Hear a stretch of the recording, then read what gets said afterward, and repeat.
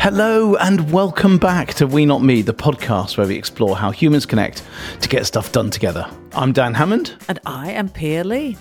Dan Hammond, this is a bit of a different episode, is it not?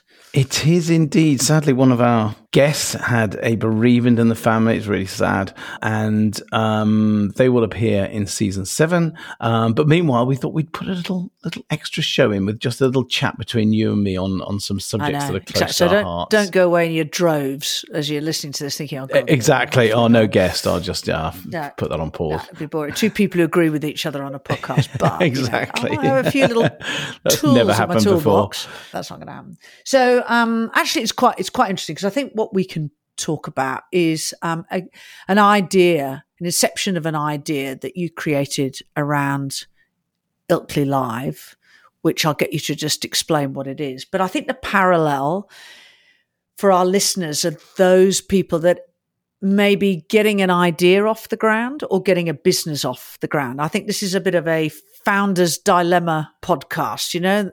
You can get in the way of your own success. And I just think there could be some really interesting lessons and stuff to talk about. No, I think it's really interesting. I think there is definitely some, obviously with my having spent a long time in leadership development, you're always, as you do these things, you're on the stage, but you're also on the balcony having a look at yourself and seeing how the leadership and the team connection is going. So yeah, I've had a few reflections about it, and we could share those. I think that we hope that be instructive. It certainly has been for me.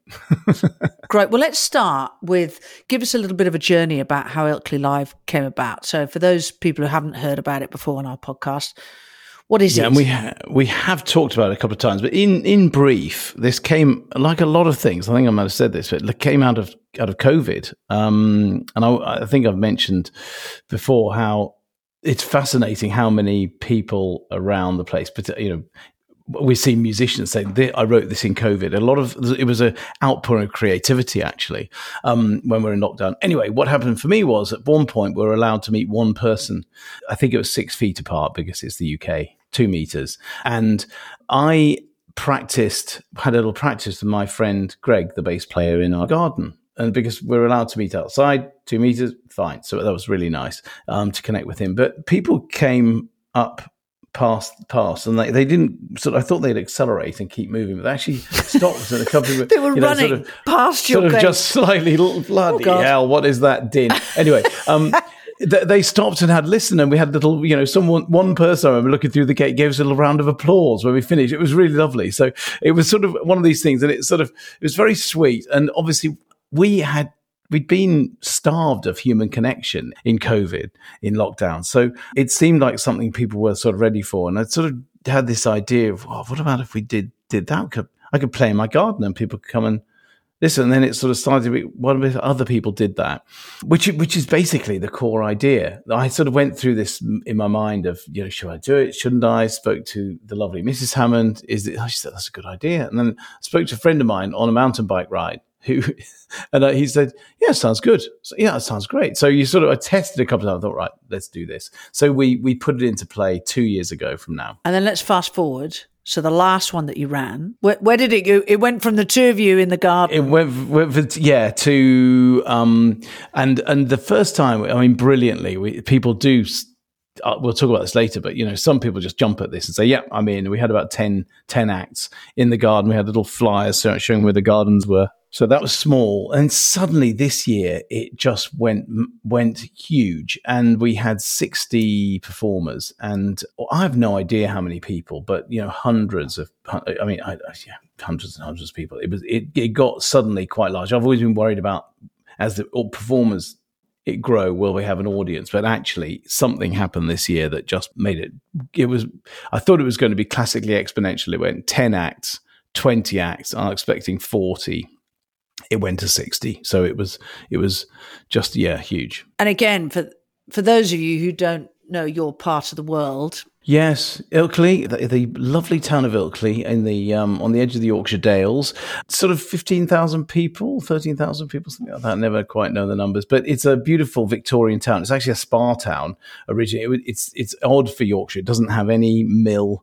It doesn't have any industrial background at all. It was built as a spa town for Victorians who were wanting a little bit of free time. And there's a well up on the hill, a building which has a cold spring in it, and people used to come here for the cold water treatment, including, by the way, I'll just mention, Charles Darwin was here in 1859 trying to cure a long-term ailment that he had, which didn't work that well, sadly. I can see that your third or fourth career as a tour operator for Yorkshire is just beginning to start. That answer got a little bit embarrassingly long, didn't it? Yes. So when and I mean, we know this from launching our own startup, you're emotionally invested in the idea. You have to be, because you have to put yourself on the line to do that initial, I've got a bit of an idea, what do you think of this? And then it starts. That's exactly right. So what's been your emotional journey throughout these 3 years to get to that point of two guys in a garden to 60 acts? And what have you learned about yourself that in order to make it successful? To be honest with you, it was one of these things that I'd mentioned to people as an idea, and they'd say immediately, "That's a great idea. That'd be amazing." And no one had ever said that to you, had they? No. Joking aside, you sort of normally have ideas, and it's sort of that's not That's nice. You know that thing was fine, and not to say I have terrible ideas, but I was lucky to have that one came to me. But I did go through that moment, that thing early of testing it. And it seemed to be good. There is then that piece of, right, I'll just give it a try. I think where I was then was, well, maybe it won't work. And that doesn't matter that much. I suppose I'm less invested in a, free music festival, just try something, shove it in the garden. But I weirdly didn't think at that point of any longer term sort of vision, anything being big. I don't think. I just sort of thought this could be interesting to reconnect the community after COVID and just give it a go. I wasn't hugely attached to it at that point. Everyone seemed to like the idea. I was excited. But it was after that first one, I remember I went for a walk with the lovely Mrs. Hammond and just sort of thought, wow, that was something. The feeling of the community in that first tiny festival, watching a duo playing in a band and having about 30 people watching, it was just glorious. The weather blessed us. But I think it was that moment we think, actually, this is something. But before that, it was sort of, that maybe this will come and maybe it'll go. It was not something like in a startup where you've probably put a lot of money behind it or whatever. So it was it was a luxury to be able to hold that lightly. I actually set it up as well to, I think I mentioned this a few times on the podcast.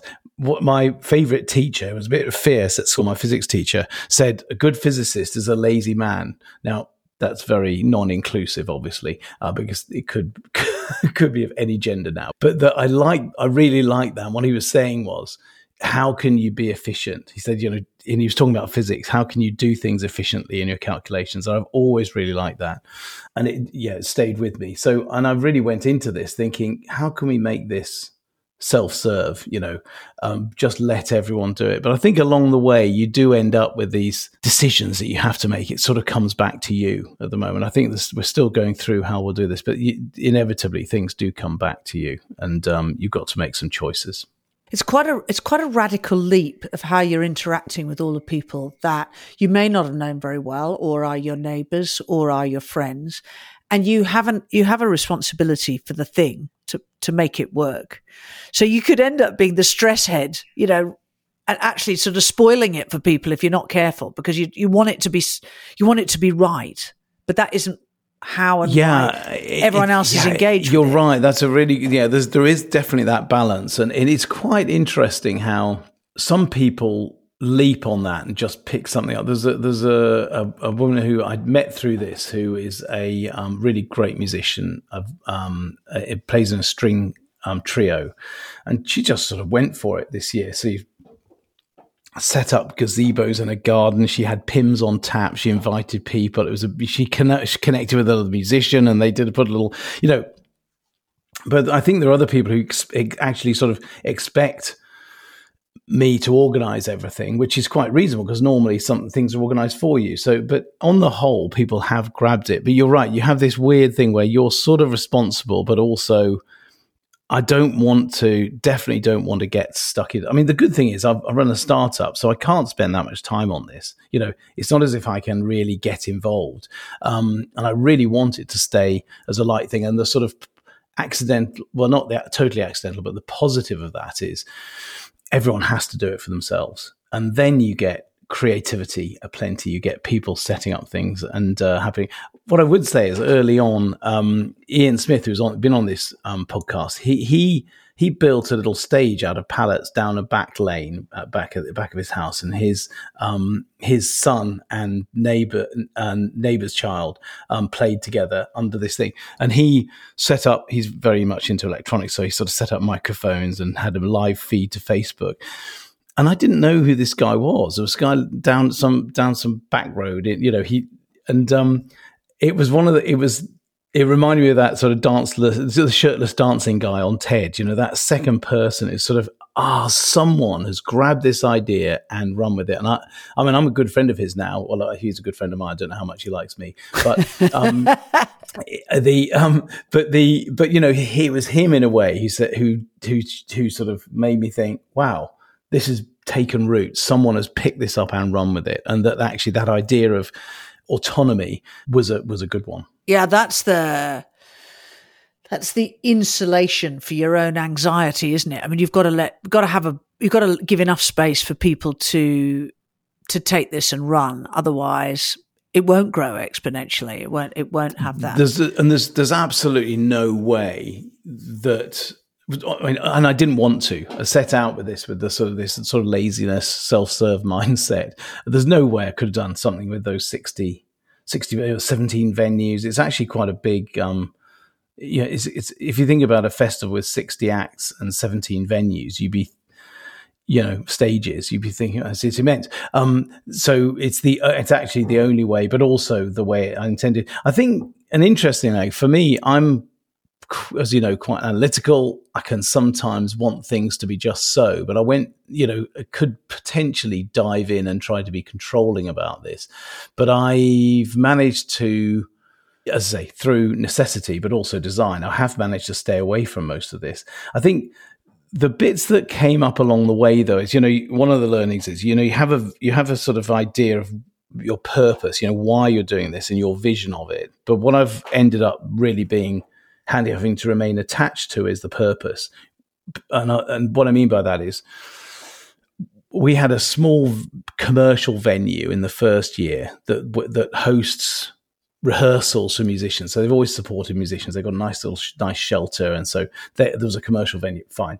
Second year, we had a venue that was absolutely making a fortune out of selling drinks at this thing, and we had a band on. It was incredible in the sunshine. The town was going. It was a centre of town going mad. So, and I went there. It was just a huge high point. But then there's this thing which is quite interesting among musicians, which is very often musicians are asked to play for free at commercial venues. So there's a whole thing in the musical community about the imbalance of that, which is, okay, I'll play, for visibility, you make money. And I did not want that to be part of the festival, but it's something that sort of suddenly crept in. I think that's the other thing that happens. The thing grows, but things come in that you didn't think you'd have to deal with. And suddenly we did have to think about that.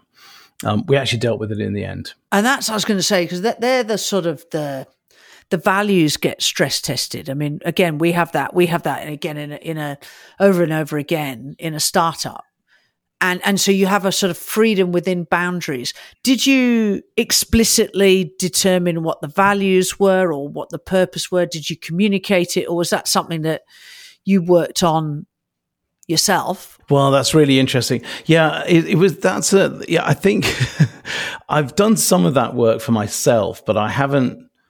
It's been strange, to be honest, because if we were like we do in our startup, we sort of say, right, we need these things, purpose and values. We've got to get this thing sorted out. And I actually I think I retreated from that a little bit. I was slightly wary of not being overly leadership consultancy, too heavy about it. So I had those things, and I would talk to people about it, about what we stood for and what was important. And when this thing came up, I would reinforce to them, look, this is what we're about. This is what this is for. And people are into it. So people love it. So that's good. But up to now, I haven't been that formal about it. And I think that's been okay. But I think the next iteration, we're going to have to get pretty firm about that. We're going to get to really share that, have it written down, have it really clear so that we can really stick with it. So over a broader basis, up to now, I've been able to sort of do it through conversations and keep everything aligned, but also listen to what people are saying about that, because I had to go out. I talked to a lot of people about this idea of, people are making money out of these musicians. What do we do about it? And we eventually came up with this idea of the venues paying to charity, but being more general about that, as you say, it's a sort of, what do we stand for? I think that comes up in any team, any business. Sort of, something's happened. What do we stand for? In a commercial sense, sometimes people say, "Hey, you're doing this. Could you do that?" And you've got to think, is that us? Does that align to our brand? Does that align to our values? And they're the tripwires. They're the tripwires as you grow and scale. It's not your product, but it's the branding that you represent through your business. And they can turn people cold overnight. They don't like it. And so suddenly, you're dependent on people buying into the idea and liking it. But if they see a decision, their preferences, so they'll take their preferences somewhere else. 100%. And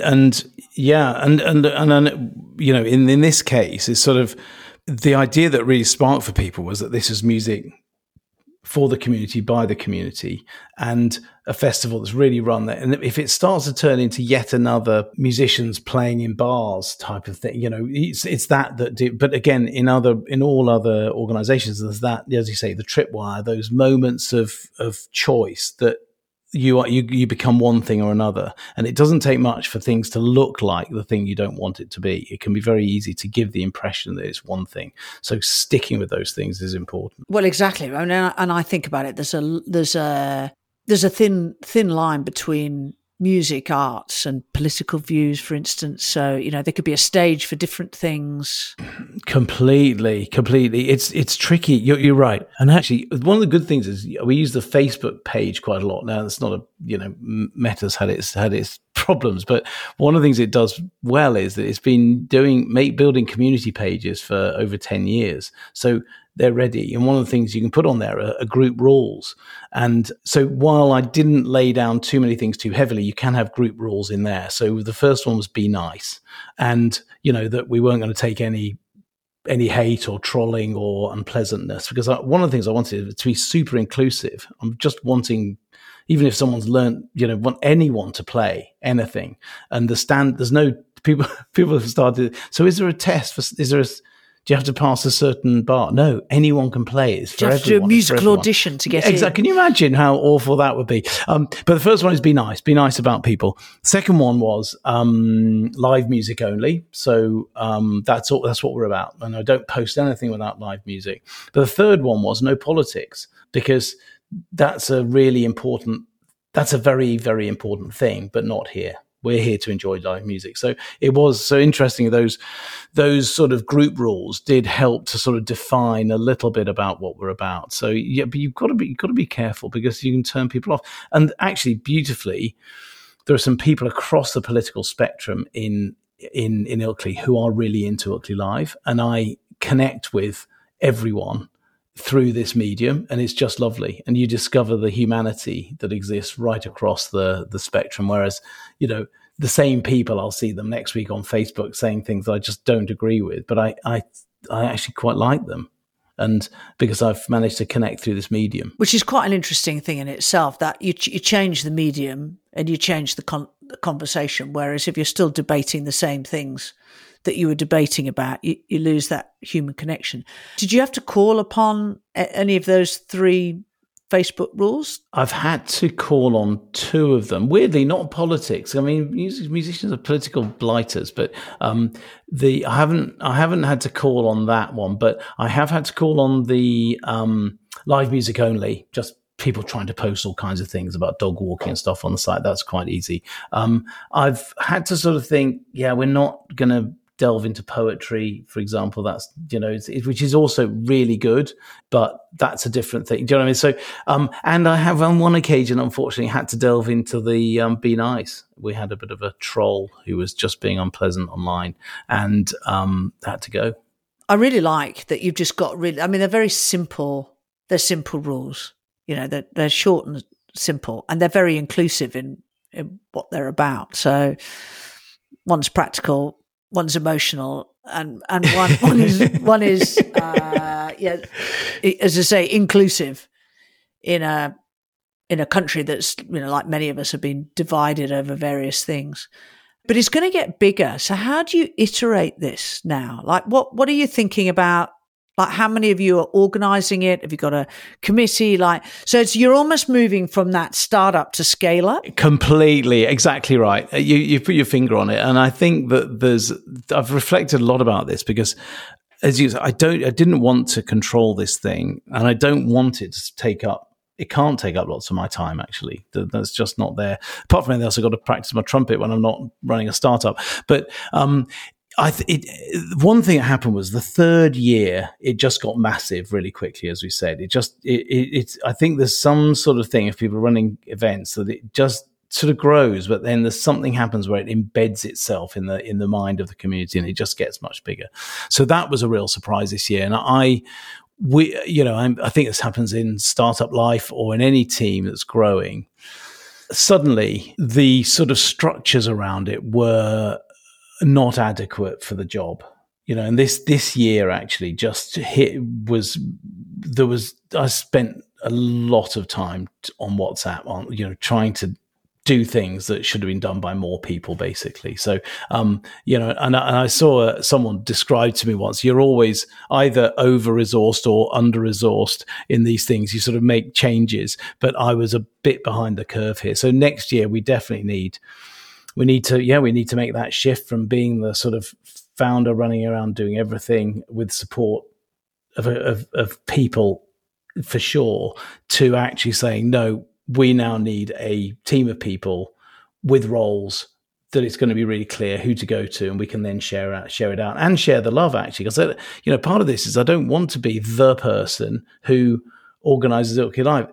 One of the first steps to sharing the love and the sort of pleasure and satisfaction of that is to have a number of people involved who feel genuinely an ownership of that. I think that'll be a lovely thing next year. And the danger too is that you can be the single point of success and the single point of failure. So if you're not there for 1 year, what happens? And then and I'm sure that I think now it's got a life of its own, but we can't do it. And someone like Ian that I mentioned, he built the platform. There's a technology platform. Part of the sort of self-serve thing is using technology, and he built that. So he has really been an ally all the way along, and a smart guy you can talk to and ask questions of and get advice. And as I say, he's invested huge amounts in the technology side as well. But making that more official and seeing him genuinely getting the credit for that would be really good. So I think this is the time to, as you say, one of those steps,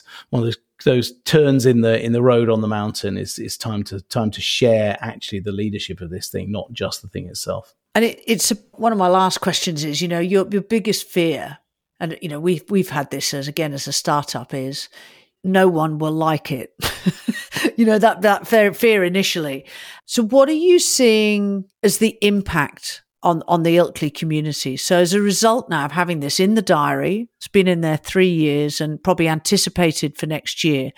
What's the impact that really two blokes in a garden starting off playing some musical instruments, but what's the knock-on effect that you're seeing and that's possible? Yeah, look, I think it's interesting. I said at the start, maybe you have dreams about it being something, but you just start something where you just put it into play. I think now there's the possibility. Yeah, it's exciting. Basically, it's really exciting because one thing is, I think that there's a lot more live music around Ilkley. I think it's becoming a more vibrant sort of scene, just slowly. I'm not sure that's due to a lot of people and the hard work of loads of people around town and venues who put that music on and who play the music. And I think that can bring people to the town. It can unite us as a town. I think it's lovely to see the community actually coming together around this thing. And as you say, without the politics, there's so many small town politics things that just immediately divide us. And this just brings us together. So it's a medium for uniting us. One of the most exciting things to me, though, is two, I guess. One is this inclusiveness. How can we bring more people in, people who haven't played before? How can we give them a stage to actually start to do that and build their confidence? And it's inherently a very diverse community, so it's lovely to be able to include sort of everyone.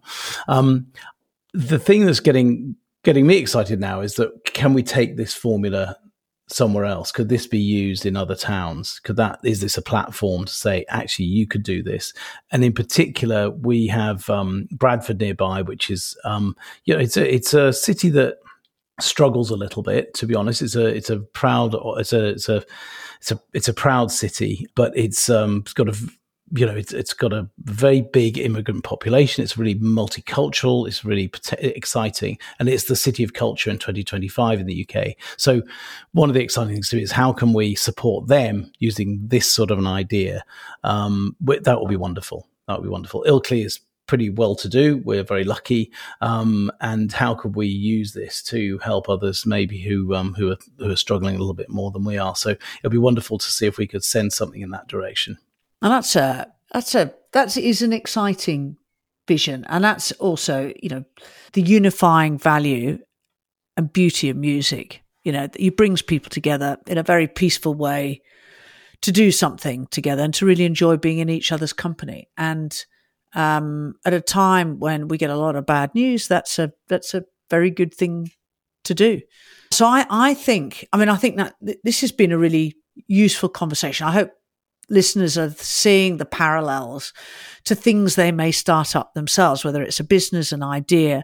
There's different phases, and the hardest bit is getting it off the ground, and then the next bit is sustaining it and growing with it without getting in the way. As these things change, exactly right. Yeah, I can definitely see, you're doing it and you're watching yourself as well, and I think that it's had all of those things that we do ourselves as a startup and we help our clients to do have become reality in this case. The way you have to check, set that, hold on to that purpose, flex with a vision, keep your values, change your structures, change how you do things, deal with things as you go along. It's it's all of those lessons have been useful. So it would be very interesting to see what happens next. And knowing you as well as I do, I think the bit that you would be too humble to say is that you haven't done this for yourself. You've done it for the community. And that's probably been part of the sort of the magic of the whole thing.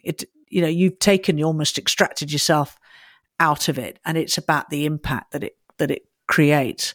And I think that's in a world of look at me, that's quite unique. And I think that's probably quite contagious in a good way. That's what people want to be a part of, because they can see themselves in it. I hope so. I think you summed it up nicely. Look, obviously, your ego can't help but be fed when you see this thing being a success. But I think it's exciting now to be able to, looking ahead, to really share that role with a lot more people and sort of stay back in the mix, as it were, to use a musical, to stay lower in the mix. I think that is important. It shouldn't be about one person. It definitely isn't, because I think about the actual amount of work that's been done, the people who have.